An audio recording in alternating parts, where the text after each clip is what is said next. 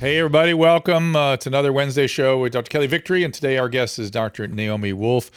Naomi Wolf was the author of The Beauty Myth. She was one of the leaders of one of the waves of feminist movement and has more recently been banned by social media and ostracized by her peers. She chronicles a lot of this misadventure in this book, which I enjoyed reading immensely. I recommend it highly. We're going to discuss it. I'm becoming increasingly, which I'm going to tell Naomi, interested in these sort of almost diary-like re-examinations of what we went through. I think we're all starting to look back now and go, what? Come on now.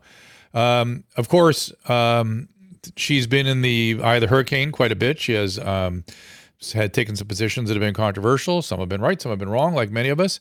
I myself, let me say clearly that I advocate for the vaccine. I give it on a regular basis. I just did it again this morning with an elderly patient.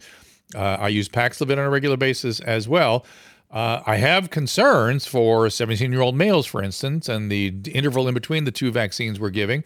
There's lots of things to talk about, and we should be discussing all of these things. And I'm open to hearing other concerns as well, because this was something that we all know was rushed to market in the fog of war. And now, just now, they're starting to blame literally today, starting to blame the Trump administration for the speed with which it was brought to market. So we'll talk about that and more. Let's get right to it. Our laws, as it pertains to substances, are draconian and bizarre. The psychopaths start this way. He was an alcoholic because of social media and pornography, PTSD, love addiction, fentanyl and heroin. Ridiculous. I'm a doctor, for sake. Where the hell do you think I learned that? I'm just saying, you go to treatment before you kill people. I am a clinician. I observe things about these chemicals. Let's just deal with what's real. We used to get these calls on Loveline all the time. Educate adolescents and to prevent and to treat. If you have trouble you can't stop and you want to help stop it, I can help. I got a lot to say. I got a lot more to say.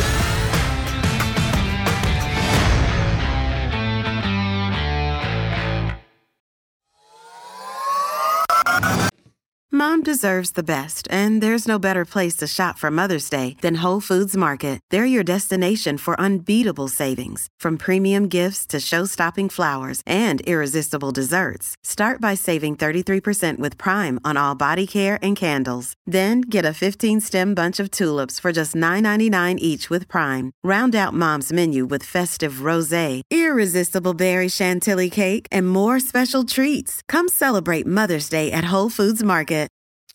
Welcome, everybody. We are on multiple platforms today.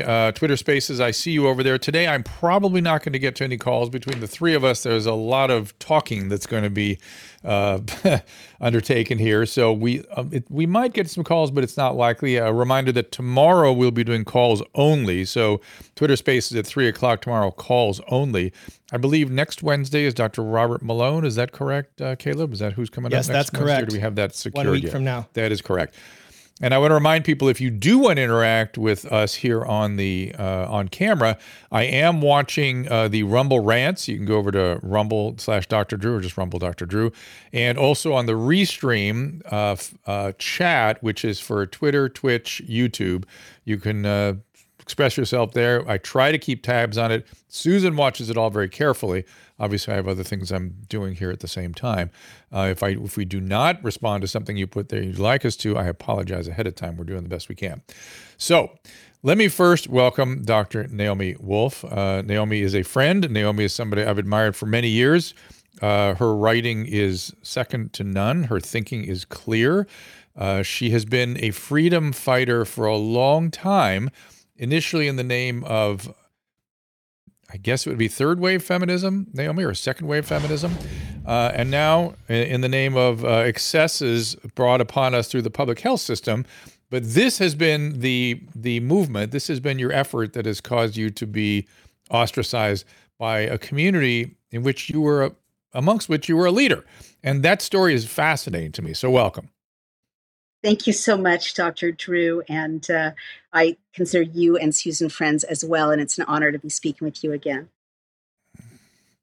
And so would we call you a second or third wave feminist? What do you push away those labels, or can we even use them anymore? No, they're useful for kind of historical overviews. I guess I'm called a third wave feminism, but there's fourth and fifth waves now doing all kinds of exciting things. So it's fun to be in the flow of flow of the generations.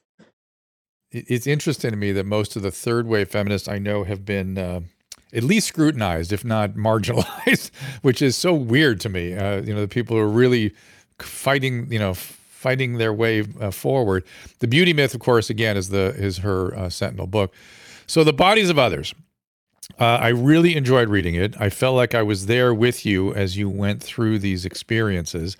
The more sort of diary-like revisiting of this piece of history, I think is going to be historically extremely important. And I thought you did a good job of that. Can you tell us, I guess we'll start with what motivated you to write the book? Sure.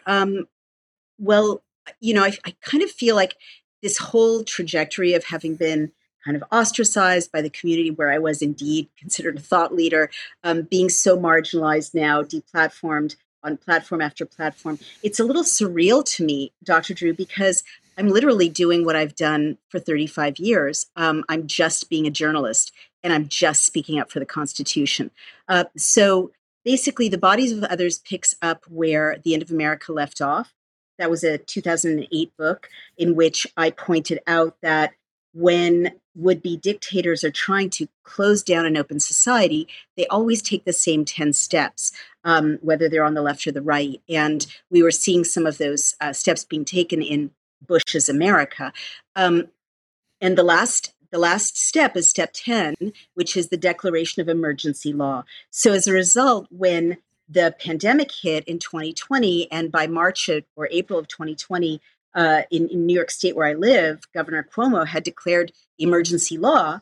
I realized very quickly that this was not a simple public health emergency, and that in fact it was, and this is the argument of The Bodies of Others, the pandemic provided a pretext for a handful of bad actors to really engage in a massive power grab against humanity and to try to reorder the world, and especially to disempower human beings in relation to tech oligarchs, in relation to pharma, in relation to the Chinese Communist Party, the World Economic Forum, the World Health Organization, this loose alliance of negative entities who really acted in lockstep. And very quickly, I realized that a lot of these policies that in retrospect seem so insane medically, and that early on I was calling out as insane medically, ranging from lockdowns, and the data are in. The Wall Street Journal just ran a brand new op-ed. They do it periodically. The data are in showing that closed states like California did just the same as open states like Florida. And the data are in that masks barely make a difference. The data are in that children suffered more from being kept from school than they were ever at risk from COVID. But all of these policies actually do have something in common. They were very effective at what I think was the goal all along, a massive transfer of assets. Billions of dollars went from mom and pop shops that were forced to stay closed to Amazon and Etsy and their tech competitors, and billions of dollars, when people are not allowed to gather in person, to worship in person, to go to school in person, to go to town halls in person. All these tech platforms, and I'm a tech CEO now, so I really do understand this, where you're living your life now, for the 2.5 years that human contact was forbidden or made difficult or, almost impossible to communicate, they're up 20 to 23% net revenue over the last 2 years. And lastly, what I really argue in The Bodies of Others is that there are things human beings do that machines can't compete with, like smile and express emotion, like communicate verbally, tell a story, make people fall in love, inspire each other, create culture. Those are the things that were suppressed during the pandemic. And these bad actors, use the pandemic and then a rollout of this nefarious mRNA vaccine, which I can speak about more if you like, as a gateway to a CCP-style social credit system. They tried to do it. They did it in Israel. They rolled it out in Europe, the Green Pass. They did it here in New York State. And the goal was to surveil and control us. You're talking about the vaccine passports. Yes? Yes. Yeah. Yes. I spoke to a young gentleman yesterday about this very issue, and really what the African-American community what was done to them as a result of being ostracized like that. I mean, it was just an incredible and why people are not taking responsibility for that, looking at that, examining it, maybe thinking, gosh, we made a mistake. Nothing. One of the things that troubles me is there's no active looking back, I don't think. Is there? It doesn't feel like people are looking back and trying to analyze what happened. Now, I understand you're pointing at a motivated group that had these, feel like they perhaps feel as though they didn't do anything wrong or got to the ends that they were looking for. But there certainly are lots of participants that must be questioning what happened, and yet we don't really see it. No, I mean, it depends on where you spend your time. I think America has been um, cloven in two, essentially, by this experience, and half of America is getting a completely different information stream. The red states, conservatives, libertarians, and I'm a lifelong Democrat, right? So this is a little weird for me, but they are pretty sane and they got pretty good information throughout. And to their credit, people like Tucker Carlson, the War Room, which gives me a platform regularly, people I never thought I'd be talking to because I come from a very different world, they've been covering the craziness and the damage and the psychotic aspects of these lockdowns, these masks, and now these injections. And half of the country really cares about freedom and really cares about the Constitution and realized right away or very soon this is an assault. What do you mean I can't assemble with more than 6 people? The First Amendment says I can assemble. What do you mean Twitter is going to clear people off the platform? The First Amendment gives us certain freedoms. But moving on to the people that I know and love, they're in the blue states, they're in the big cities, and they're getting their information from CNN and MSNBC and the New York Times. And I have a chapter in my book, The Bodies of Others, about how millions of dollars went from the Bill and Melinda Gates Foundation and later from the CARES Act to buy up a lot of legacy news outlets to lie to people. For instance, right now we're doing a lot of reporting on harms to pregnancy and harms to childbirth. And the New York Times over and over and over would say it's safe and effective, safe and effective. And I kept saying to Apoorva Mandavili, where is the study? Because there was no study. And I knew that as a many decades long reporter on women's health. But the New York Times took the money and lied. I mean, there's no nice way to say it. NPR took the money and lied. The BBC took the money and lied. So in that half of America, people are still kind of ill-informed and only waking up slowly to how badly our society has been damaged. Yeah, Dr. Victory and I have been obviously talking to people that have controversial opinions, but one of the things we're realizing is one consensus we always find is more science, please, more good science, please. That's what everybody wants. We want to be able to really assess these things. And that it's clear that the public health world made a decision to get to the vaccine uber alles, get to a vaccine. That is our policy. And so anything that got in the way of the vaccine act, the getting to that vaccine and then rolling out that vaccine was extremely dangerous to this uber alles opinion. And along the way, we have learned, which I didn't realize until now, that the fiat authority of public health, as specified by constitutions, both state and federal, is excessive. And we have to do something about that because I hope somebody is willing to legislate or something, because there should be some ability to kind of address the excesses, that they are not, I can't think of any circumstance where that kind of fiat would be appropriate. I hope this experience we've all had kind of showed us that. But let's bring Dr. Victory in now to get on with this conversation. Of course, Dr. Kelly Victory is an ER doctor. She's someone who has very strong feelings about all these things, and she joins me every Wednesday, and she's here now with us. Dr. Victory. So I'll hand it over to you, Kelly, a little bit to see if you have any sort of opening questions for Naomi. Well, there's so many things I want to talk with you about, Naomi. I have been preaching about the debacle of this pandemic response from the very, very beginning. Everything from the fallacy of masks to the made-up construct of social distancing, the damage that was predictable from the lockdowns, and on. The devastating impact on children and their everything from their delay in ability to speak to the sort of disastrous results of keeping them out of school in general, and on and on. Drew and I have talked at great length about the vaccines, and I have been a huge critic of the vaccines, not because I'm anti-vaccine, by the way, quite the opposite.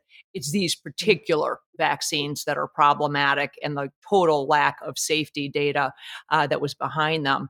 One of the things that I raised an alarm bell about really a year and a half ago was concerns on my part about potential impact on pregnancy, specifically as a scientist, because of the overlap of a specific protein that's found on the spike protein of COVID that is very, very similar, almost identical to a critical protein that's involved in the development and formation of a placenta. It's called Synctin-1. And my concern was that if you got injected with these vaccines, you would develop, as the plan was to develop antibodies to the spike protein, and that you therefore would potentially be developing antibodies to the placenta.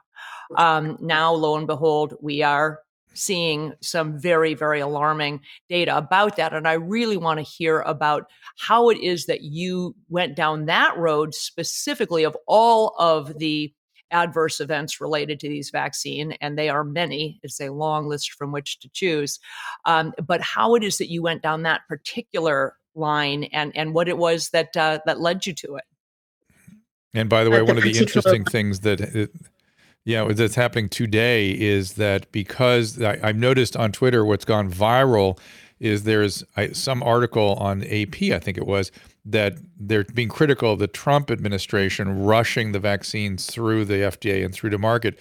Now you can say these things because they're ready to hang it on Trump, which I don't care. I don't care who, as long as we can talk honestly about our concerns and just discuss these possibilities. But now we can't, it looks like, because that is going very viral just this very day. But go ahead, Naomi. Oh God, this is so hideously predictable.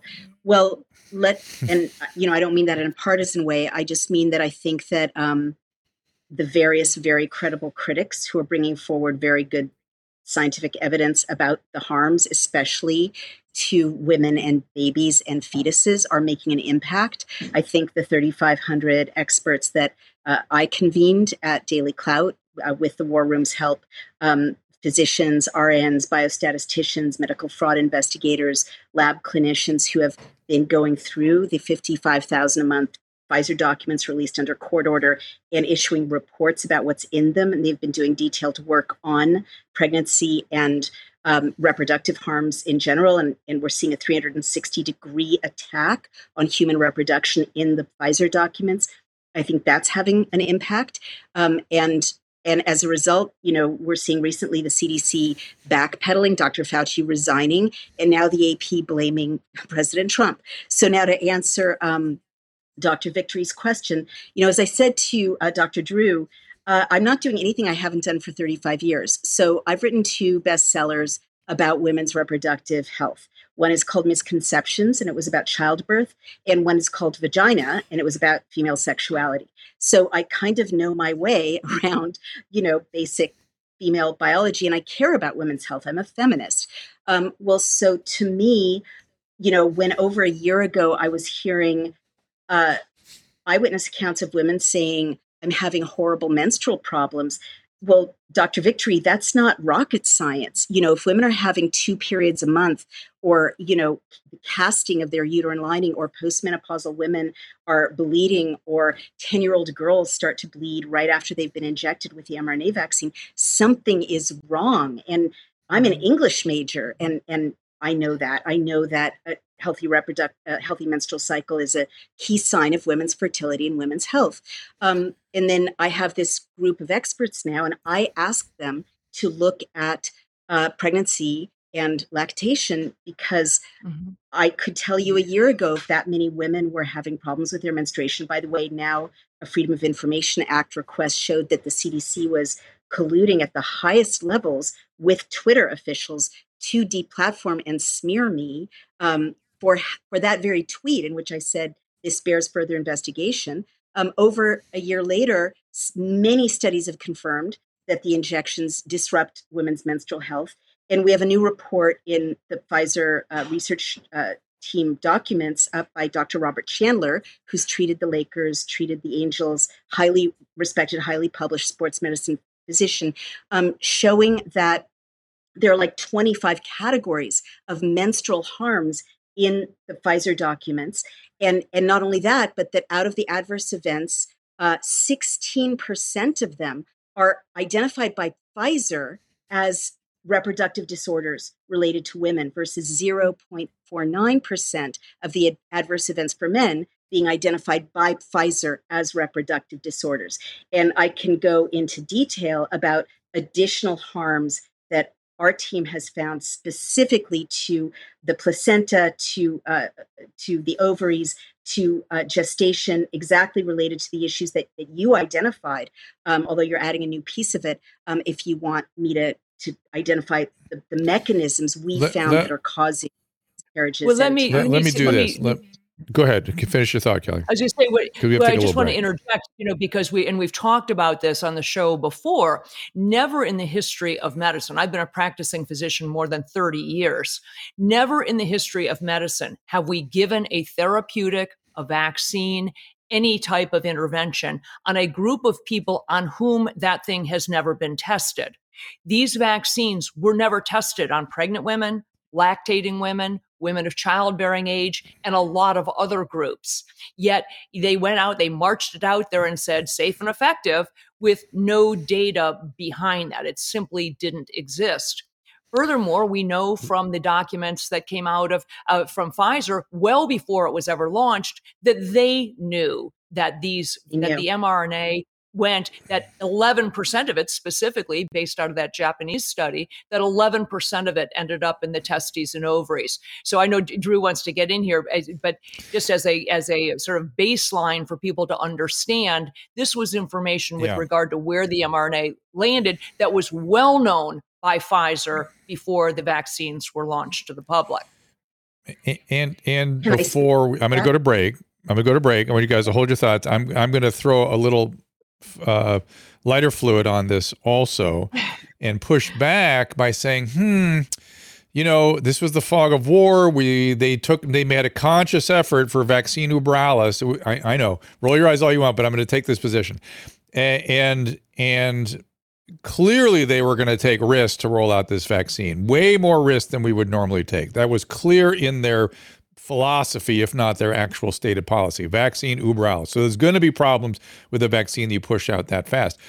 And it's pretty easy to cause reproductive irregularities, menstrual irregularities in women with something that has sort of protean effects on the body, right? I mean, any medication can do that. The vaccine fucked me up good. I was a mess. If I were a woman, I'm sure my menstrual periods would have been off for quite a while just from how sick it made me. So I'll give you guys a chance. Oh yeah, this is a picture of I don't even think this, Dr. Victory. That is my raccoon eye. I had unilateral raccoon eye. Woke up the morning sick as hell with that, looking in the mirror. And that's the Johnson & Johnson vaccine, for which the great untoward effect was a transverse sinus thrombosis in the central nervous system, and the presenting feature is unilateral raccoon eye. So I looked in the mirror and thought, I'm going to be the only male to have gotten this complication. How embarrassing, but here we go. And so, but be that as it may, I'm going to take a break, and then I want to give you guys a chance to get into, I know you're going to get into the specific mechanisms and really go to town on this, but I'm just giving that kind of general pushback on, there were some risks taken. There really were, and there's no doubt about it. We should be looking at it and adjusting course. My fear and concern still rest in the cardiac pathology, and particularly in the young males. And why are we giving the vaccine so close together? And again, it's the bureaucratization, the centralization of a decision making that's making it this way. But we'll talk about that. Be right back after the break. I think we have found the holy grail of skincare. Genucel has absolutely changed, certainly my skincare regimen. I like that vitamin C serum, the under eye creams, skin nourishing primer. Susan loves the eyelash enhancers, uses it on her eyebrows as well. Genucel has everything to make us both feel and look amazing. Best part, the quality of the products. Using pure ingredients like antioxidants, copper peptides, and a proprietary calendula flower base, Genucel knows how to formulate products to perfection without irritation. For Susan, she hates that annoying dry area under her nose during allergy season, like right here. She's tried everything, but no matter what, the skin is flaky and dry. Nothing seemed to help until she started using Genucel's Silky Smooth XV Moisturizer. It soaked right into the skin, She was hooked after one use and now loves all of their products as well. I am a snob when it comes to using products on my face. The dermatologist makes a ton of money from me. But when I was introduced to Genucel, I was so happy because it's so affordable and it works great. I was introduced to the Ultra Retinol Cream, which I love at night. All the eye creams are amazing. People notice my skin all the time, and I'm so excited because it's actually working. Right now, you can try Genucel's most popular collection of products and see what I'm talking about for yourself. Go to Genucel.com and enter code DREW for 10% off.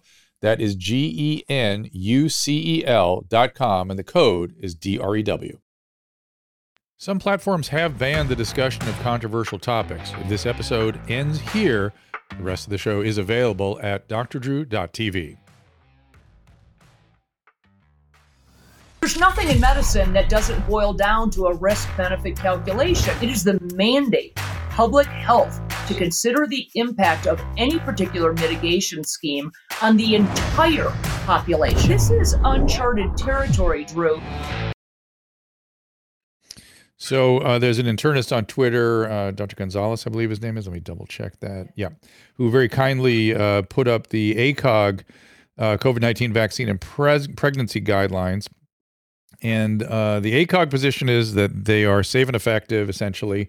And vaccines can be done anytime, any trimester. Let's see, as soon as possible to maximize maternal and fetal health. Go ahead, guys. Yeah, let me take that and let me push. I'm going to push back to your pushing back respectfully, Dr. Drew. I have a really privileged position having seen these Pfizer documents and working with them every day with these 3,500 experts.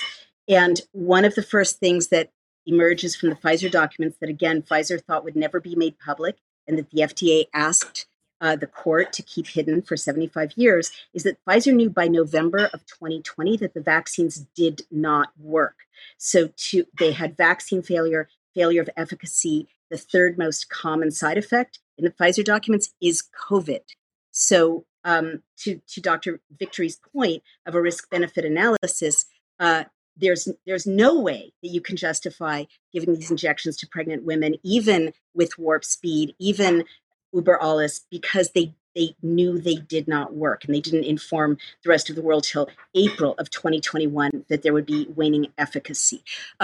Now I want to go to the mechanism, if I may. For ACOG to say that is unconscionable. I'm going to say it's like the early 30s in Nazi Germany, when before the Nazis, and I'm Jewish, and I lost many relatives in my grandparents' generation to the Holocaust, so I don't say this lightly. But in the early 30s, the National Socialists enlisted professional doctors' organizations to lead the charge to kind of validate Nazi ideology and to create a discourse of life worthy of life, life unworthy of life. And for ACOG to say that is hideous of that scale of crimes against humanity. Here's why. The statement. Well, let me give you my evidence, please. I mean, as a woman, this is really important. As a mother, it's so important. The statement that it was safe and effective, as Dr. Victory noted, it wasn't based on any studies involving pregnant women. Pregnant women were excluded from the trials. Right. The statement that it was safe and effective for pregnant women was based on a study of 44 French rats, followed for 42 days. The baby rats were sacrificed in utero. They weren't allowed to get born so that the scientists could assess if they were developing normally, eating, thriving. And the scientists and doctors concluded that the fetal rats were fine. Those scientists and doctors were employees and shareholders of Pfizer. In the Pfizer documents, there's a section that shows that 270 women got pregnant nonetheless, even though they were excluded from the trials. Pfizer lost the records of 232 of them. Of the 38 women whose records Pfizer followed to conclusion, which they're supposed to do for all of them by law, 28 of those mothers lost their babies. 28 of 32 of them lost their babies. We now know the mechanism. As I mentioned, Dr. Robert Chandler broke down the biodistribution, which confirms what Dr. Victory referenced, a Japanese Pfizer biodistribution study of over a year ago that shows indeed that the materials don't stay in the injection site, though all the spokes models swore that they did. But in fact, they travel to throughout the body within 15 minutes, and concentrate especially in the liver, the adrenals, the spleen, and the ovaries. But what Dr. Chandler found is that in the 48 hours that this experiment lasted, and why did they cut it off at 48 hours, right? Why didn't they go on for a week or 2 weeks or 3 weeks? In the ovaries, the lipid nanoparticles and the spike protein and the mRNA just accumulate and accumulate and accumulate like 1,800 times. In the ovaries. And what I want to say is lipid nanoparticles are designed to cross every membrane in the human body. They were designed to cross the blood-brain barrier and bring medicine to tumors of people with brain tumors. But, healthy women who are pregnant were assured that this material could not affect their baby. But in fact, a 2018 study out of China, and China shows up a lot in alliance with Pfizer's manufacturing and distribution, they knew that lipid nanoparticles accumulate in the ovaries, accumulate in the testes, and affect reproduction. So what you're getting is some lipid nanoparticles and spike protein with the first injection, more in the second injection, more in the booster, more in the second booster. And we don't see any mechanism whereby this material leaves the ovaries. And now let me quickly say one more thing that's been discovered by my team. As I mentioned, lipid nanoparticles traverse every membrane in the human body. They're getting into the epididymis. They're getting into the testes. They're affecting, andrology showed they drop sperm count, they drop sperm motility. But what they're doing to women is that they traverse the placenta. They traverse the placenta. And right before I got on this podcast, Dr. Jim Thorpe, who's a gynecologist obstetrician, showed what he's seeing over and over and over these days, which is images of placentas riddled with calcifications. And so these placentas are compromised. And again, I'm an English major, but if you've got lipid nanoparticles traversing the placenta, it's getting into the amniotic fluid, it's getting into the fetal environment, and you are compromising the environment of the baby. And the last thing I'm going to say is that anecdotally, nurses are saying that they're inducing labor these days because it's too unsafe for vaccinated moms to give birth naturally because they're having placental problems, placental rupture. The placenta is not intact. And if you're going to send a product through the body that, by the way, is covered in polyethylene glycol, which is a petroleum byproduct, and it's getting into breast milk, which I can talk about if you like, poisoning babies of vaccinated moms. But if you're going to send lipid nanoparticles through the body, you're compromising the placenta, which is the most important membrane that God created to protect the baby. So now we've got a baby die-off. Infant mortality, neonatal mortality is up 200% in Scotland, up 34% in a hospital in Haifa. It's up to 86 neonatal deaths in Ontario, where usually they have 5 or 6, and birth rates around the world now have dropped in many countries 20%. So that is my wrap up of why, in spite of the rush, what was done to mothers and babies is a massive crime. Let me interject here. Yeah, Naomi, Drew and I actually did an entire show, really, what's it been, I guess, 4 weeks ago or so now, about lipid nanoparticles and my significant concerns about lipid nanoparticles specifically, because they have known for decades, well over a decade, if you look back at the studies on the damage that can be done by the lipid nanoparticle itself. This is independent, by the way, of any damage from the mRNA, from the spike protein, and on and on. The lipid nanoparticles themselves are toxic to tissues and clearly interrupt hormone levels. And as you said, cross the blood-brain barrier, they cross the placental barrier, and they get into places where they can be very, very damaging. Secondly, again, I always get back to my risk, benefit analysis. And again, my pushback to Drew, regardless of their fervor to get this thing out there, is the reality is young, healthy women of childbearing age are at an extraordinarily low risk from a bad outcome from COVID. So we aren't talking about smallpox, people. We're talking about COVID. We're talking about something that profoundly impacted the elderly and the infirm, but not young, healthy people. So could a pregnant woman get COVID? Sure, she can get a cold as well. She can get influenza as well. So there was, I would say that there was no huge rush to get vaccines into the arms of young, healthy women of childbearing age. And then lastly, and correct me if I'm wrong, Naomi, but that study, pathetic as it was with the rats that were looked at for a total of 42 days gestation, they found subsequent to that those rat fetuses actually had anomalies of the ribs. They actually had bony deformities. I just read this study that showed bone deformities, and they failed to report that. When in the history of medicine have we done a study on a therapeutic, on a drug, and thought that a bone deformity of the developing fetus was not something worthy of reporting? It's gotten very, very little press, and I personally just read the study myself within the past week or so, but really concerning. So the question is this. Where do we go with this? You have been censored. You've been, shut down on this. You're not, people have questioned your actual data over and over again. They want to split hairs on whether it was, 28 out of 32 or was it 17 out of 32. And I would submit that not that it doesn't matter, because I am probably the most data-driven person you ever meet.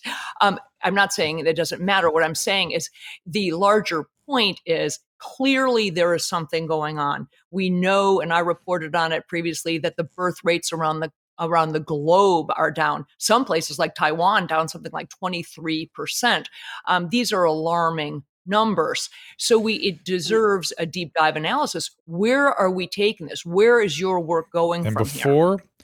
Before Naomi answers that, let me give a little good-natured pushback here, because we're having a very good, lively conversation on Twitter. There's some professionals coming in, pulling up papers for us that have a different point of view. Dr. Gonzalez has been very vocal here as an internist, ER guy. And Dr. Gonzalez, the paper you presented here from the New England Journal of Medicine, obviously I can't read these things carefully, but that's not a research paper. That's an opinion. It's an opinion piece. Yeah. Hold on. And then I have a PhD in there who's going to pull up a bunch of resources for me that are supposedly going to give us, there she is. This is that New England Journal again. Let me read this again. It's preliminary findings on vaccine safety in pregnant women. This is, I read this some time ago. This was from October 2021. And it was not that great a study, but let me look at it again. And it's really just a letter to the editor, my dear. It's not even a study. This is the thing. You need the studies. This is Catherine Wallace, PhD. That is a letter to the editor. That is not a medical research study. So if you guys could pull up the actual studies, not opinion pieces, not letters to the editor, I'm happy to bring them into the conversation here. But Naomi, I will have you. Yeah. Go ahead. Sure. What's that? You don't I'm know? not sure what she's referencing. Yeah, I'm not sure if she's referencing what I was talking about or what Dr. Victory was talking about, but I'm referencing the Pfizer documents. And I know, I understand, but what I'm getting on Twitter, what we're getting is there's other sources of literature than the Pfizer documents, which everyone understands that is true, that has been sort of real-time literature that's coming out as this vaccine has been rolled out. Most of what I've seen has been kind of confusing and weak, but you have to give me the actual research, not opinion pieces or letters to the editor. But Naomi, where do we go from here on you? Oh, well, that's easy. I mean, these experts have written over 30 reports, and they are all on dailycloud.io, and all of the citations to the primary source documents are in the reports. So I believe in evidence and I believe in documentation. I do want to acknowledge that one of our volunteers did make an error about a week ago, and she did count, as you referenced, Dr. Victory, 30. She counted 44% of the miscarriages in that section of the Pfizer documents, and she had miscounted. And other people looking at that section of the Pfizer documents have seen 12 out of 58, 11 out of 60, 11 out of 88, depending on how you slice that very opaque document. But, acknowledging that, and we immediately corrected it, let me direct you to a report that we have up since May of 2022 that shows 78% of the babies, of the fetuses, died in another section of the Pfizer documents, and that was confirmed by Dr. Pierre Corey looking at the same section, right. And he reached over 80%. And again, let me just note, as a woman, Dr. Chandler's latest shows 75% of the adverse events in women. Of of the adverse events, it's 16% defined by Pfizer as reproductive disorder. This is Pfizer's words. So I agree with these critics. I go to the primary sources. Don't take my word for it. Look at the primary sources. Look at the Pfizer documents. I haven't even gotten to lactation, but in the pandemic with vaccinated mothers, lactation went from 34% of mothers to 14%. And in the Pfizer documents, it shows that polyethylene glycol is getting into breast milk because, of course, breast milk is made up of lymph and blood. It's supported by lymph and blood. And so the polyethylene glycol, which is in antifreeze, right? It's a petroleum byproduct. An NIH study showed that there's polyethylene glycol in breast milk. And 4 of the women in the Pfizer documents who are nursing mothers, their breast milk turned blue-green. And it shows that at least one baby who was nursing from a vaccinated mother went into seizures and actually passed away. And there are other adverse events that have been reported in an NIH study for babies nursing from breast milk, and also in the Pfizer documents. You can see the same adverse events, babies going into agitation, sleeplessness, failure to thrive, failure to gain weight. Understandable, their only food has a petroleum byproduct in it. So that's something I think deserves a huge amount more study because, of course, children's immunities are laid down by colostrum and by, nursing, ideally, from a healthy mother. And the last thing I'm going to say to say I am, whatever blowback there may be, I am not going to stop directing this team of experts to look for what's happening to mothers and babies because the signals are coming in from all over the world. And as a cultural critic, I just have to note that there was an article in, I think, the Huffington Post or the Daily Beast, just a pop culture article saying, what color is your menstrual cycle now? And it said, dark red, brown, all of those are normal colors for menstrual blood. It also said, if your menstrual blood is green or gray, see a doctor. And that is a new thing. That is a new thing in this world. So there is something wrong. They're ruining mothers and babies. They're ruining reproduction. And we're seeing the impacts already.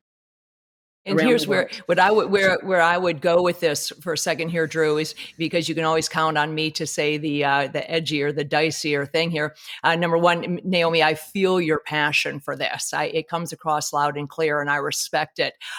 Pregnancy and the sanctity of pregnancy is an emotional topic for a lot of people, and I understand why. And I will just throw out there with the recent overturning of Roe v. Wade and the idea that the decision and about the legality and availability of abortion is going to be thrown to the states rather than to the federal government. I promise you, if there is one woman who is coerced or ends up having a baby that she doesn't want because of her difficulty availing herself of a termination or an abortion, we will hear about it until the end of time. But if 1,000 or 100 or 12 women end up losing a baby that they did want, we're supposed to chalk that up to, well, it's just, we were in the heat of the war, it was the moment, it was the virus, and we needed a vaccine. And all I'm suggesting is that people apply their outrage equivalently. If you respect pregnancy and you respect that is a choice, that women's bodies are their own, then respect it going both ways and understand the enormity of what we are suggesting if these vaccines, in fact, do interrupt pregnancy, do cause someone to lose a child, or, as importantly, be unable to conceive a child that they want. Well, what do we do with the, hang on a second. I wanted to ask about the MMWR report that they have, by their summary, over 40,000 pregnant women vaccinated during pregnancy, not associated with preterm birth or small for gestational age at birth, stratified by trimester of vaccination, et cetera. That's a lot of data coming in. What do you make of that? I'd have to see that study. I'd love to see it. Send it to me. What I can tell you is that the only other major study I've seen of pregnancy is the V-Safe study. I'm not sure if you're talking about the same study.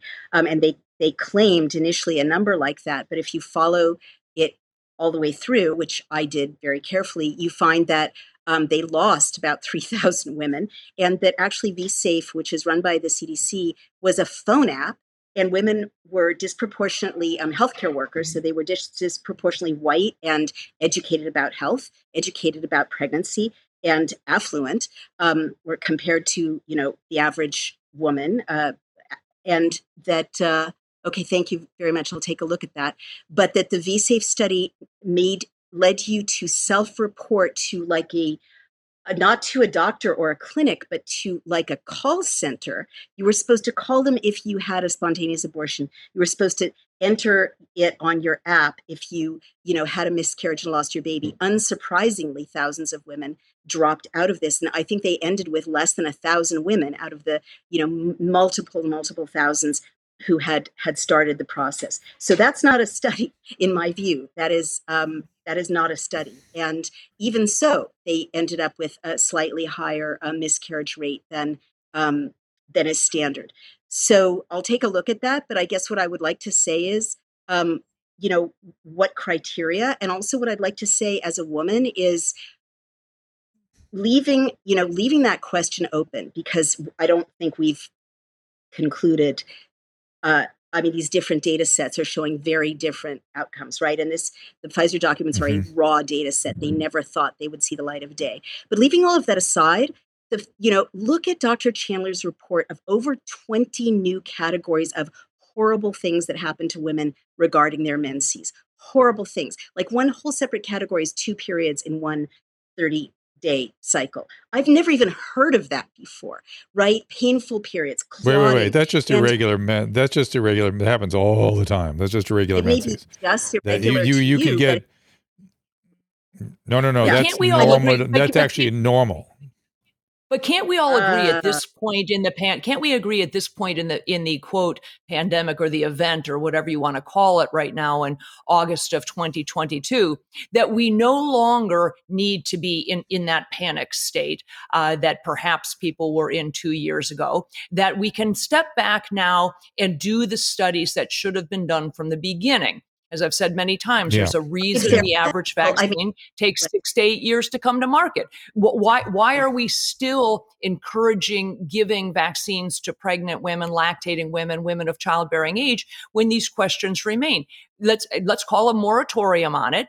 Let's take the 24, 36, 48 months that it will require to do these studies. What is the panic now? We aren't in, March of 2020. So I would say, okay, maybe we don't have the data, but let's put it on ice right now, step back and do the studies. There, in my mind, the idea that Dr. Fauci is out there as of, today and yesterday still saying, the problem is you haven't been vaccinated and you haven't, embraced vaccination and you haven't been willing to roll up your sleeve. I don't see how that is justifiable given where we are right now with the current variants, the very, very mild symptoms that they cause, and the fact that the vast majority of people, probably 90% of people, have already had and recovered from COVID and therefore have some level, at least, of natural immunity. I'm trying to read some of these. Yeah, I'm trying to read some of these studies in real time that people are bringing in. They're all very convoluted. The data they look at is very kind of. Yeah, I really are you urge still you on to Twitter, look Drew? Yeah. We lost our Twitter Spaces feed, so we did. Yeah, so I'm trying to send everybody to watch on the live stream. They might have. But Naomi, why don't we just tee up the studies, the scientific studies that should be done to actually evaluate whether or not that each component of these vaccines, whether it's the nanoparticle component, whether it's what I brought up before, that it has related to that Synctin-1 protein, whether it's the mRNA itself, whether it's the polyethylene glycol, lots of things to parse out there. What is it that people are so afraid of? We aren't in a panic any longer. Right. I hear you. I guess what I would say is a lot of those studies have been done. I mean, again, this study from 2018 that showed that lipid nanoparticles negatively affect male and female reproduction, that's that's done. They knew that. Pharma knew that. I guess the other thing I would say is that I'm in touch with a lot of doctors. I mean, I love the hopefulness of and faith in science and medicine of what you're proposing. Of course, it should happen. It shouldn't be difficult. Here's a cohort of unvaccinated women. Here's a cohort of vaccinated women. How are their babies doing? How are their pregnancies?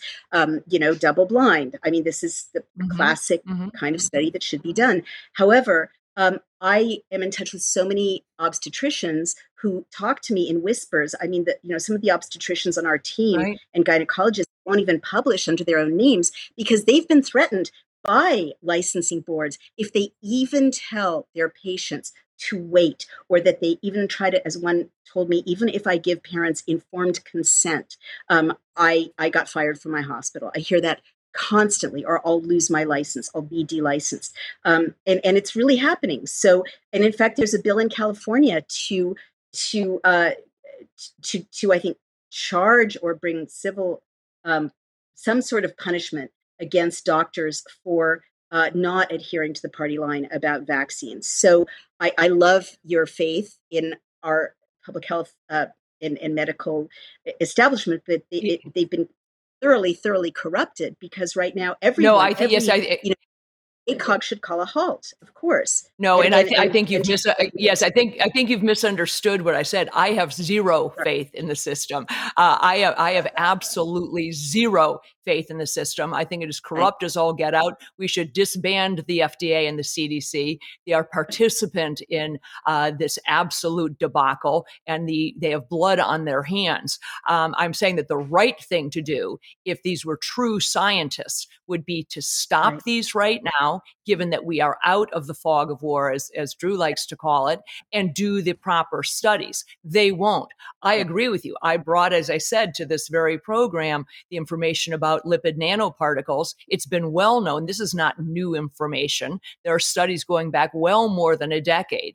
The polyethylene glycol issue was a concern, again, from the very beginning. It's a very, very common allergen. Many people have a flat out allergy to polyethylene glycol, let alone the fact that it crosses all of these different protective barriers. So don't get me wrong. I have huge concerns about this. And someone needs to answer the question, why are birth rates down really across the globe, and more so in heavily vaccinated populations? Is it global warming? Was it the stress of being home with your kids for 2.5 years? I don't know. But generally, when people are locked at home and unable to do other activities, birth rates go up. Turns out in bad winters, when people are locked inside, the birth rates go up normally. So I would love a credible explanation for why it is that birth rates around the country are down. This is not faith on my part. I have zero faith in the system.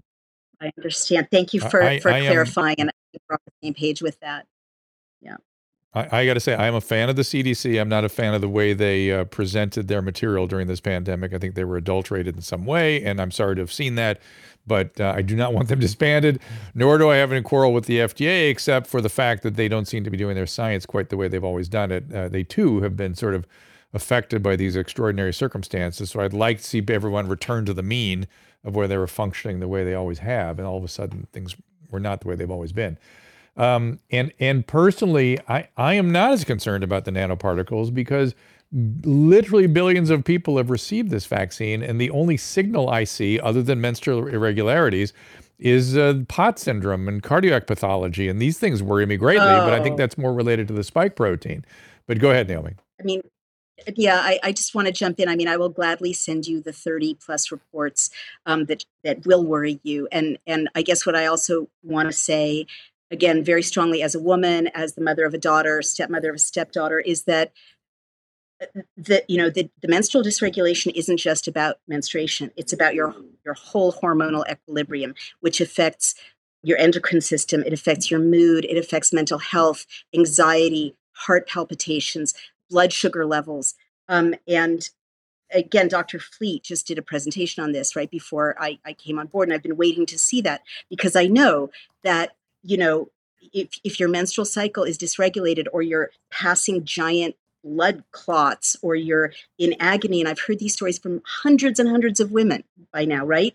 That's not the only thing that's happening to you. Also, your mood is affected, your libido is affected, your sense of hope and well-being is affected. So just as a woman, I'm trying to kind of, and this will be the end of what I will, emote about, but we are not disparate systems, even though disparate kinds of doctors treat us. We are one system. And I found this very deeply when I looked at my book, the research for my book on female sexuality. If you disrupt women's menses to this degree, you're disrupting every other aspect of their lives: anxiety, depression, mood, energy, appetite, weight gain. And why ruin women like this? Why experiment on women like this? Pharma has brought us, estrogen levels that are too high, silicone breast implants that are dangerous, vaginal mesh, the Tuskegee experiments. I mean, we know what pharmaceuticals have done in the past to women. It is not always benign. Pardon me, thalidomide. So now, where are the feminists who care about women's health, except for Dr. Victory, which I'm, God bless her, and a handful of other women and doctors who are saying, when you hurt women's menses, when you hurt their gestation, when you hurt their babies, you're hurting women as a whole, as human beings. You read my mind, Naomi. I was just about to bring up thalidomide, mostly because to push back on the idea that it takes time, unfortunately, to uncover and understand some of these negative events. If we had studied tobacco use for 12 months or 18 months or 36 months, we would never understand the connection between cigarette smoking and lung cancer. It takes sometimes many, many years, decades to make those connections. Thalidomide, very much. Thalidomide was rolled out to women not out of malfeasance, but it ended up causing devastating impact to fetuses. These things take time. There's a reason, as I said, that the average vaccine takes 6 to 8 years to come to market, if it ever makes it at all. Many of them don't ever cross the finish line, or they don't for certain groups of people because the data are not compelling enough with regard to safety and efficacy. And when you do that risk-benefit analysis, it just doesn't fall on the side of using something not yet proven on a group of people who are not at risk. Furthermore, let's talk a little bit about, we're talking about current pregnancies. We're talking about women's, reproductive systems being disrupted right now, in the moment, current menstrual cycles or pregnancies that are in utero currently. Let's talk a little bit about your thoughts on downstream reproductive impact. You've got a 13-year-old girl, a 9-year-old girl, whatever it is, boys too. We know that the testes are also impacted. What is your research leading you to believe, if anything, with regard to future reproductive health in kids, for example, who are receiving the vaccines? Yeah.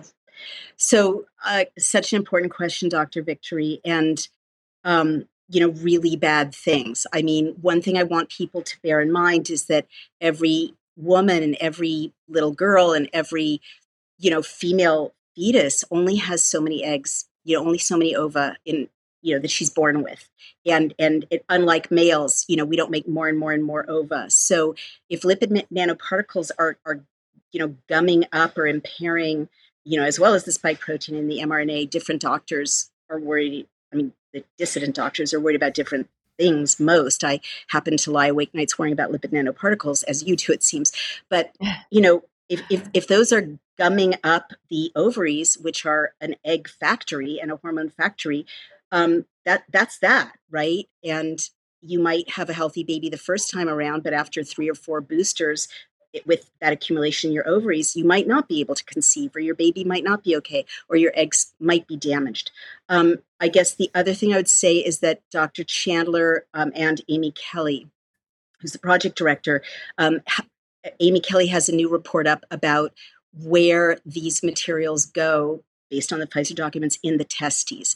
And this is why I believe that pharma going after little baby boys over 6 months old, little boys and teenage boys is so criminal, because she's found that these materials, of course, lipid nanoparticles turn the human body kind of into a sponge, right? It makes the human body kind of permeable, as we've been discussing. And so they get into the testes, but they don't just get into the testes. And andrology, as I mentioned earlier, showed, sperm motility and sperm count depressed. That's established. But they do worse things for little boys and baby boys.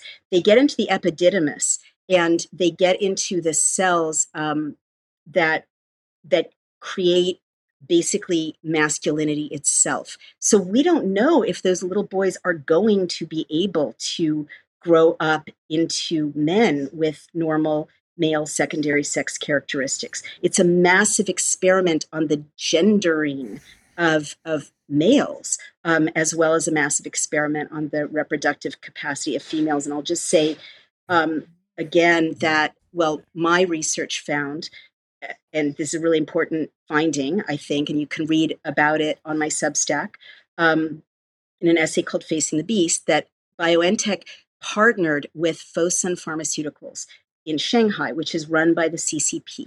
Fosun Pharma owns a major chunk of the Chinese Communist Party state pharmaceutical company, Sinopharm. Fosun Pharma created 1 billion injections. Where did they go? Because China isn't using these particular injections. Well, I wasn't surprised to find that in 2021, Fosun Pharma USA launched with a manufacturing facility in Boston, Mass, and another one in Princeton, New Jersey. So now in 2022, when you get a Pfizer injection, you're actually getting an injection whose manufacturing and distribution is overseen by our existential adversary, the Chinese Communist Party. And they've been, these scientists overseen by the Chinese Communist Party back to 2018, 2019, have been looking at the negative impacts on human reproduction of these materials. And the last thing I'll say is, in the Pfizer documents, I mentioned this, the vast majority of adverse events are in the United States. Second largest group are in Western Europe. All the other 56 countries combined add up to a small tranche. So this is my conclusion, that this is aimed not at our generation, Dr. Victory, not at grown-ups, people who've already reproduced. It's aimed at our daughter's generation, and it's aimed at our grandchildren's generation. And there's going to be, permanent harm to sterility in North America and Western Europe as a result of these injections, based on the evidence. I hope that you've given me something else true. to keep up with. Yeah, you've given me something else to worry about at night. The idea that these things could create increased gender issues or foment gender dysphoria or whatever else. Look. You need to go no further than what we know about plastics and what that's doing to male biology. There's a book called Estrogenation, if you want to freak yourself out. Guy is a well-established scientist. Estrogenation talks about how that's affecting, sperm production is down, testosterone levels are down in this country. They just are. And whether it's this or the estrogen, that is true. But I want to put two things in context. It's really important to contextualize all this stuff. Lipid nanoparticles, I understand these are constructed, engineered lipid nanoparticles, but lipid nanoparticles are a normal part of cellular physiology. Cells create lipid nanoparticles. That's what cells do. That's how they send things out into the bloodstream. That's how in a way, LDL is a lipid nanoparticle in sort of a way. But these things are constructed in normal physiology. The other thing, just a quick lookup of abnormal menses. The NIH has it as 14 to 25% of women routinely have abnormal menses, 2 a month, no problem. That's normal for those women. And half of women who exercise, hang on, that's normal for them. And half of women who exercise vigorously have menstrual irregularities. So it's really easy to induce menstrual irregularities, is my point. And many women live with non-routinely cycling. That's just so common. I mean, I've seen it more times than I can count, and that's just how that woman's body works. Well, as you and I have talked about this, Drew, in the past, that the incidence of some of these things is out there. I mean, there's no question somewhere in the range, probably of 18 to 20% of all pregnancies end in spontaneous miscarriage. True. Many times women really even know they're pregnant. So I'm not suggesting that every single miscarriage in a particular study or that Naomi may have looked at is related to the vaccines. The issue is really the inconsistency with which we apply our concern and our outrage about things. I mean, you can't get a package of peanuts on an airplane now because some kid might have anaphylaxis if somebody 8 rows up ate a peanut. But we can give vaccines to women who are pregnant or of childbearing age. And then if a couple of them end up having a miscarriage, we're supposed to believe that's no big deal. I see an inconsistency about it that I find very, very troubling. And it begs the question of what's the motivation behind the people who are driving this. And I think that's really what we got to get down to is what's the motivation? What's the hurry to keep injecting pregnant women or young children, prepubescent children with these vaccines that have not been adequately tested? Naomi, your turn. Are you asking me, Dr. Victory, what I think the motivation? Yeah, I'm giving you a chance. Or what you think about that. What is the motivation? Well, in the SEC filing for BioNTech for 2021, there's 100% accomplished tech transfer to China. It doesn't say to a Chinese individual. It doesn't say to a Chinese company. It says to China, 100% tech transfer. So BioNTech makes these injections, as I mentioned, for Pfizer. I'm a tech CEO. I understand that language. 100% tech transfer could mean IP. So the ingredients, which, by the way, are really hard to find, you still can't open a package insert and see what you're getting injected into you or into your pregnant self. It could mean a manufacturing process. It could mean data that's being harvested through the process. It could mean something of which we're not aware. But I can't stress enough, and I know you guys are doctors, and I'm not a medical doctor. I come from the world of geopolitics. I advised a presidential campaign, and I advised a vice president. I was married to a White House speechwriter. I'm now married to a former special operator who spent 12 years in military intelligence. So I see things geopolitically. The motivation is that our enemies want our land and want our water and don't want our population. And China has made no secret of its interest in being the world's superpower by 2049, which is the 100th anniversary of the Chinese Communist Revolution. And the way they're going to do it, according to their own white papers, is by hegemonizing, meaning becoming the sole kind of arbiter of the world's health. And they anticipate a world in which people are struggling with their health. And they wrote that white paper before the pandemic. So I see that we are at war, or war has been waged against us. China, the Chinese Communist Party, talks about unrestricted warfare, which they think is superior to kinetic war, meaning dropping bombs or invading with armies.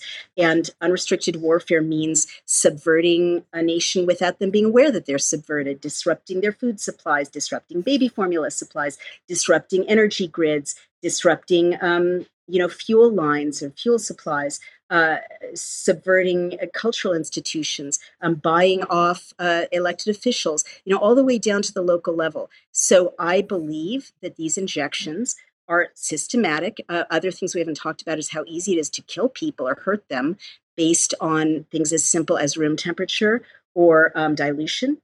And it's extremely scary to me that the boosters we're being told we'll have to accept in the fall have 60 micrograms, which is double the adult Pfizer dose of active ingredients, double.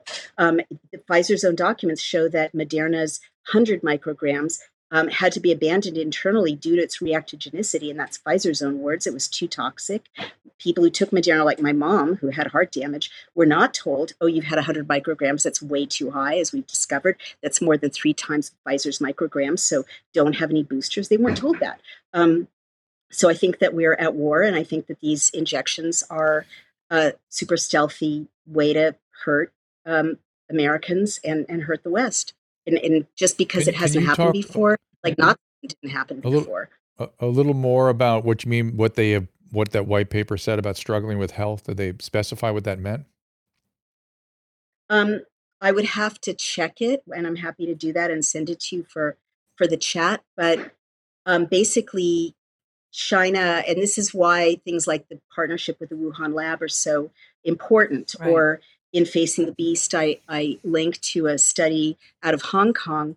I believe it's from 2017, in which I'm sorry, it's 2021, so it's in the middle of a pandemic, in which rats are being injected twice with the mRNA, the lipid nanoparticles, the spike protein. The first time they're injured, and the second time they're catastrophically injured. And the second time their heart's enlarged, you can see visible white spots on their heart, their livers are damaged, and they have cytokine storms. So this is overseen by the Chinese Communist Party. All science in Hong Kong, in Hong Kong and in Chinese territories is run under the CCP. And to me, as a political consultant, this is clearly a presentation of a way to kill or damage a population without fingerprints. Mm-hmm. Well, I can tell you, I can say, truly, and we've talked about it quite a few times, that the VAERS system, like it or not, the VAERS system was put in place by the CDC 24 years ago now as an early warning sign. It was supposed to be the proverbial canary in the coal mine. It was the way the CDC said that individuals, practitioners can report something that might be an adverse event related to a vaccine, so that they would have a heads up as early as possible that something might be going awry and that they should put a halt on or change their dosing or frequency or the people on whom these things were given. Yet they, for some reason, with these vaccines, have turned a complete blind eye to that data. They not only haven't investigated it, they have ignored it. If you go back to 1976 with the swine flu vaccine, that vaccine was pulled from the market after 25 deaths were attributed or potentially attributed to it. 25. We have tens of thousands of deaths that are potentially attributed to this, plus the leagues of adverse events. Drew is very interested, and as am I, in the cardiac events. Is certainly the study that came out of Thailand, is what I meant, Thailand just recently, showing 30% cardiac events in children between 13 and 18 following the vaccines. They are ignoring these things. And the data that you are presenting, Naomi, whether somebody, as I said, wants to parse the actual numbers and quibble with how they were calculated, I haven't gotten into the weeds on those studies as you have, but I appreciate you bringing it out because it deserves deep analysis. It deserves that really deep dive. And it's, again, when you're talking about a group of people whose risk is so low, I just cannot see any justification for continuing to suggest vaccination for these particular people. Right. I completely agree, and that's where I'm getting concerned. And now, well, my dog is somebody's home. My goodness. It's a UPS man at my house. Yeah, it's That's hard, my hard annoying to dog when he comes home. But Naomi is, pushing out some very challenging sort of propositions, and this is what we're looking for in this program. We want to be challenged. We want to think about these things. We want to, Naomi could be right as likely as I could be right. There's no doubt in my mind that this is still a very fluid situation. It's interesting to me that. By the way, people on Twitter were very good-naturedly putting out good articles, both supporting what Naomi was saying and also taking issue with it. I tried to read quickly through some of the ones that I'd seen them before and read them very, very quickly, but they're not great studies. There's not a lot of good study out there. As you said, there's no double-blind crossover randomized control study. There's nothing like that.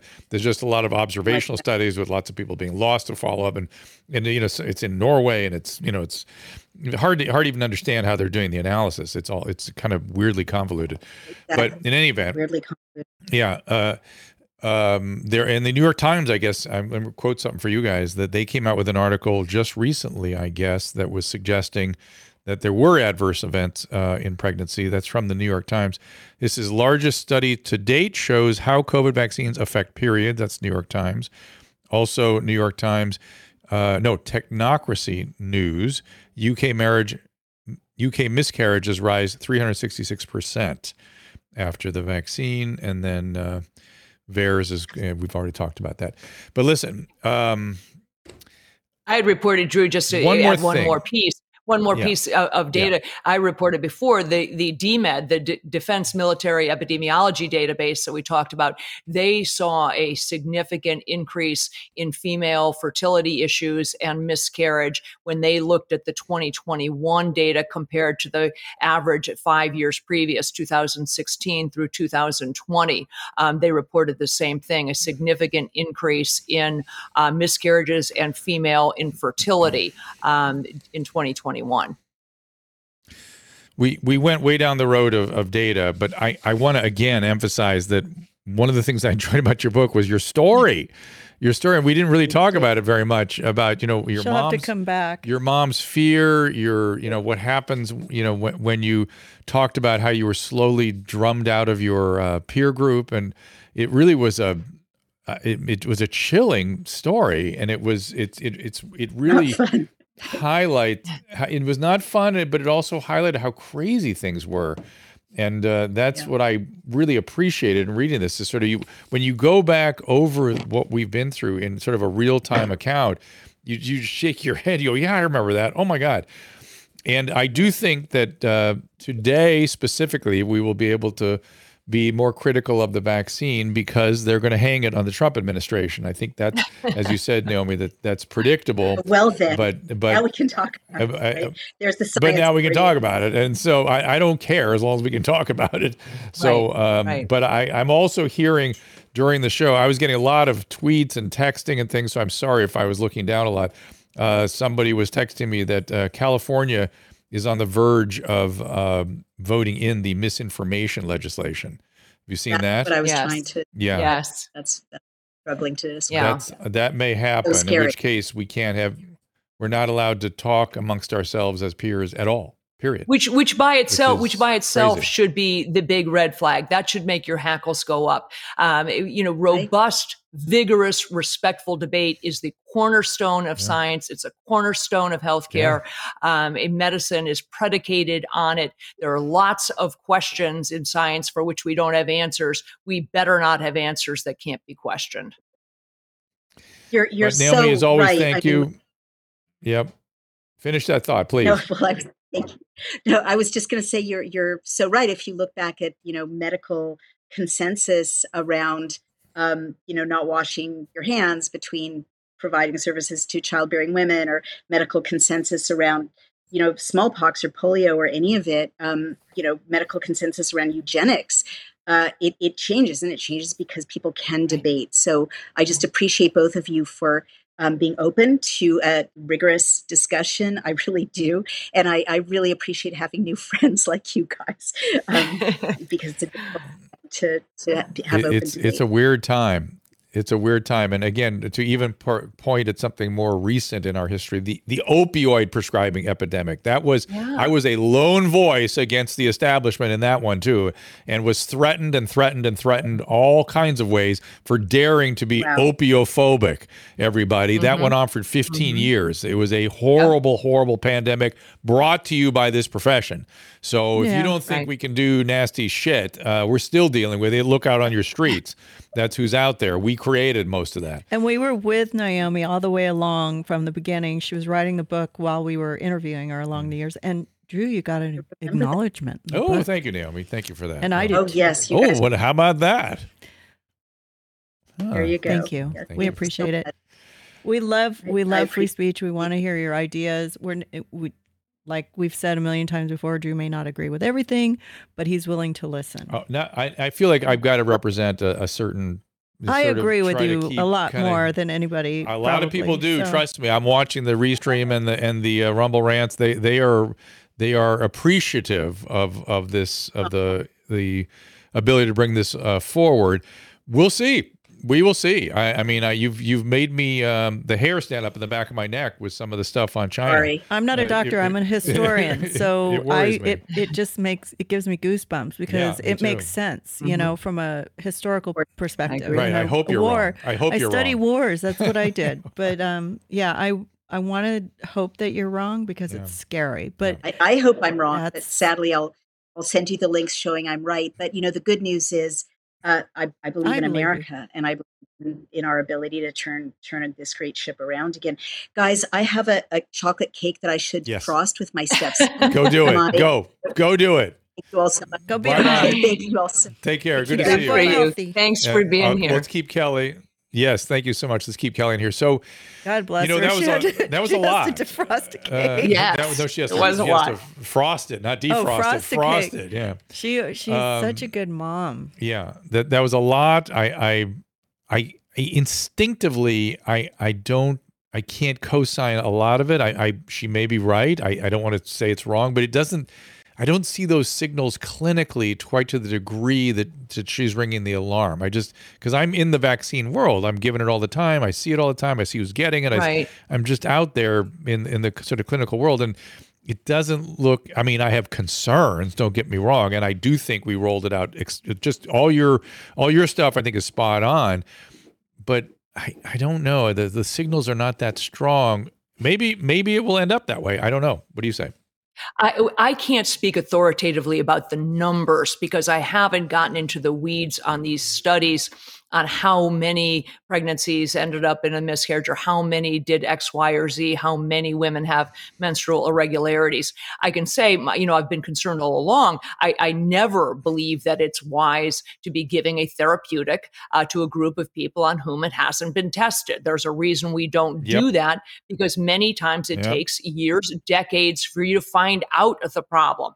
So just that the very nature of having done that, and I've said from the beginning, it's one thing to have suggested, okay, we've never tested these vaccines on people in their 80s, but they were in such a high risk category that you could make the argument, we haven't tested it, but if these people get COVID, they're going to end up, in a bad way. They're going to die. In big trouble, That's very different. Exactly. So my real concern was with the lack of testing. So I can't speak authoritatively on the numbers she's giving. I do have, and I had predicted, not because I have a crystal ball or because I'm prescient, I had raised the concern about this synced-in protein interaction a year and a half ago, simply because I understand the science of it. And I said, it just seems to me that somebody might want to look even at a Petri dish when you launch these antibodies on the spike protein. Incidentally, do they also attack the same protein on a placenta? Just a thought. Maybe somebody ought to look at that.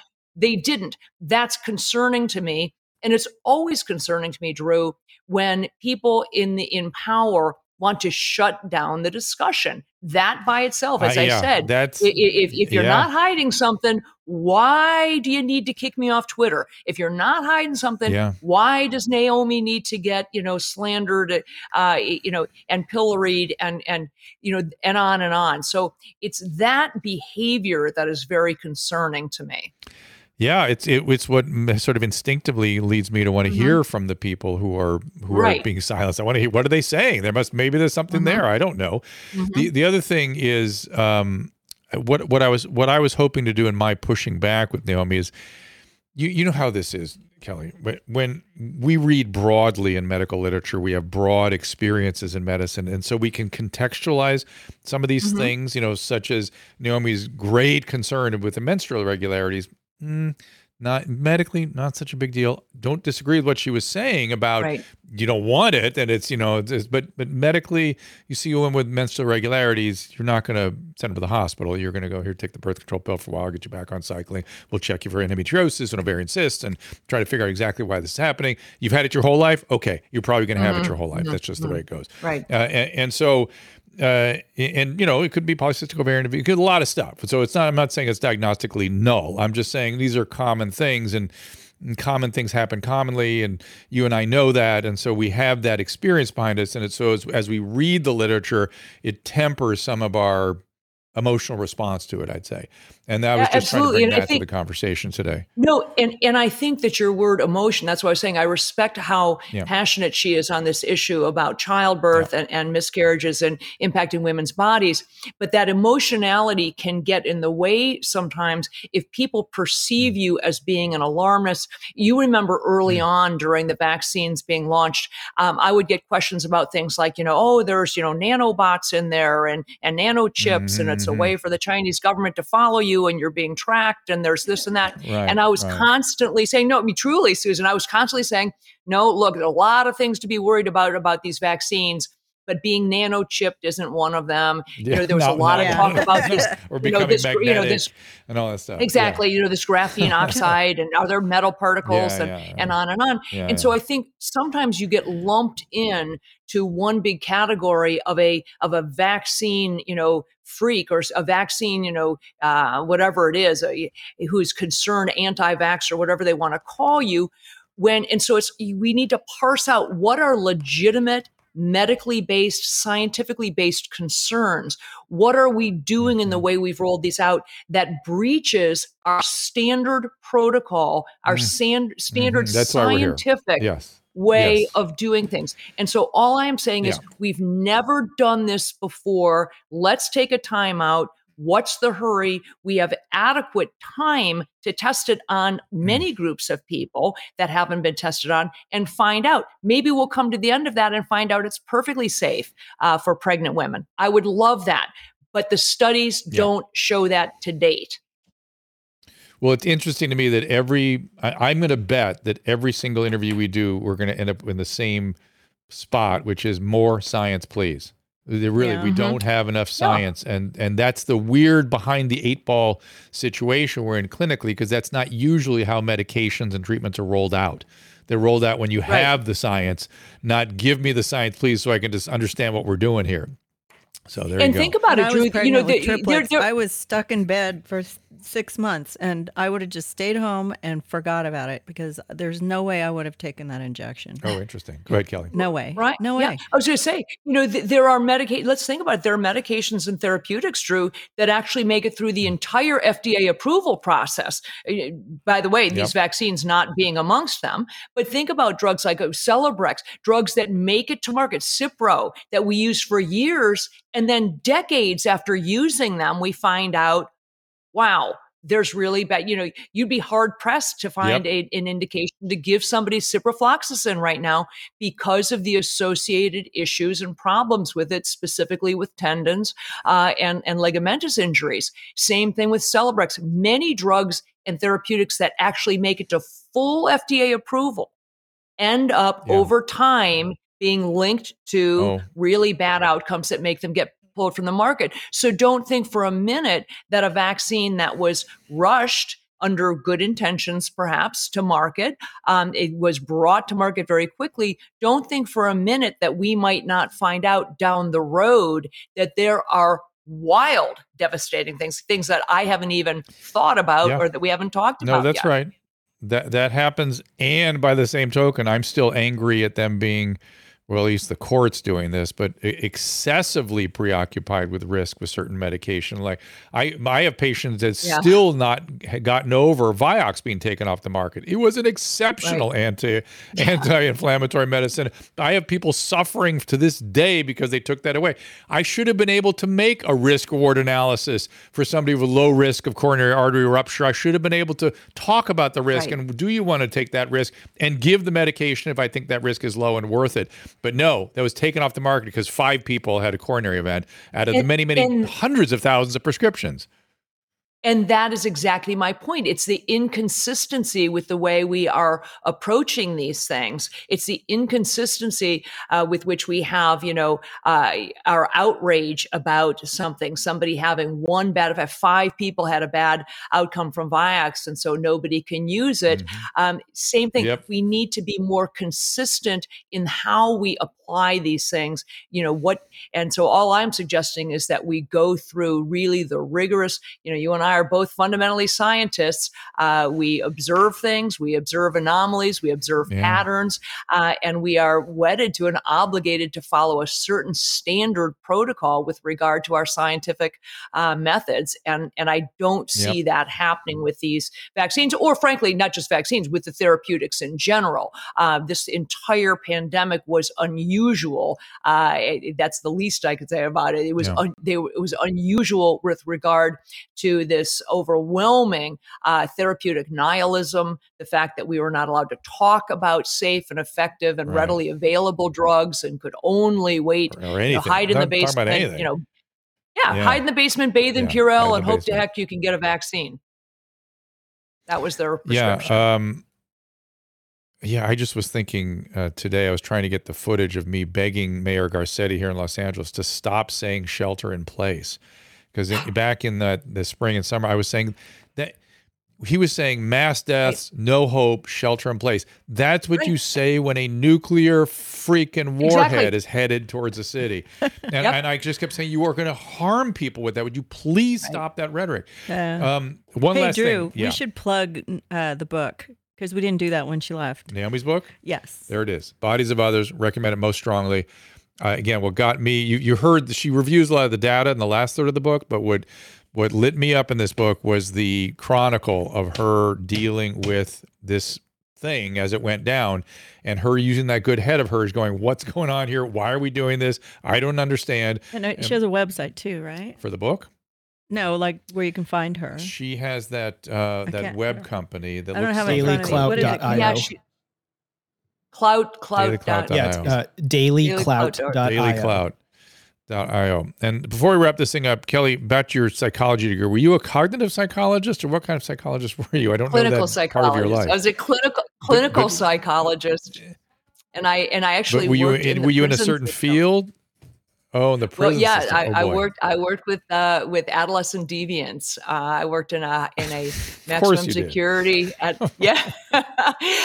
was a liberal back then. I actually believed I was young and impressionable, and believed that I really could make a difference and change these sociopathic behaviors. And there's not a shred of evidence that we can change psychopathic or sociopathic behavior. And I've learned that, and I left immediately, became a trauma physician, and said, I'm not going back. But it was, I did 10 to 20 and 8-hour shifts for some years in the prison. We need to do a whole show on that. That's interesting. I didn't even know that about you. Well, we could. I mean, between she and I spent 30 years working in a psych hospital, and I saw a lot of wild stuff, and I've got some strong opinions about things as a result of spending all that time there. Get James Fallon in here. Yeah, maybe. It's more, I don't know. Let me think about how we could frame something. Get off the COVID. Next Wednesday will be dig into Kelly's brain. Equally concerning, equally intense, I'm sure.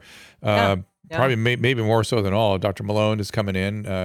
I brought up the psychology. Ooh, he's got a lot of hair. I brought up the psychology thing because I wanted to get into the mass formation psychosis with him and you, and maybe that'll be a chance to do that, because I something like that definitely happened, and I'm actually trying to get Dr. What's his name? Mazet, something like that. Who came up with this formulation? Matthias Desmet. Yeah, he's a Belgian, I believe, guy. And trying to get him doctors in can here. Remember all these big words and names. Not so much I can't anymore. do Bhattacharyan or whatever that guy's name. We're going to get him too, Jay Bhattacharya. Did I say it right? Who I really think Jay is going to be the poster child for how bad things got and how reasonable people were treated. Like, he really is the most reasonable, professional scientist. I mean, it's just if people don't know him, Ray Bhattacharya and Sunita Gupta and Martin Kulldorff were the three who authored the Great Barrington Declaration. These are all people, Stanford, Harvard, Yale, with storied academic careers, and they were pilloried as, quote, fringe physicians, fringe scientists, and there was some kind of an anti-vaccine manifesto, and it was nothing of the sort. So I agree with you. Ray Bhattacharya is one of the most tempered and measured people I've ever known. Smart, and so reasonable. He would be, smart and very reasonable. So we'll get them all in here and then sound them out, then sort of do a little postmortem, which, again, this should be something everyone's doing, is looking at what happened and trying to understand it and trying to get different opinions out. And that's how we do things. All right, Dr. Victory, thank you so much for being here with us. We'll see you next Wednesday, 3 o'clock, and bye-bye. And tomorrow we are going to be doing calls only, so there'll be a lot to talk about, and we will see you then, 3 o'clock tomorrow as well. Take care. Ask Dr. Drew is produced by Caleb Nation and Susan Pinsky. As a reminder, the discussions here are not a substitute for medical care, diagnosis, or treatment. This show is intended for educational and informational purposes only. I am a licensed physician, but I am not a replacement for your personal doctor, and I am not practicing medicine here. Always remember that our understanding of medicine and science is constantly evolving. Though my opinion is based on the information that is available to me today, some of the contents of this show could be outdated in the future. Be sure to check with trusted resources in case any of the information has been updated since this was published. If you or someone you know is in immediate danger, don't call me, call 911. If you're feeling hopeless or suicidal, call the National Suicide Prevention Lifeline at 800-273-8255. You can find more of my recommended organizations and helpful resources at drdrew.com/help.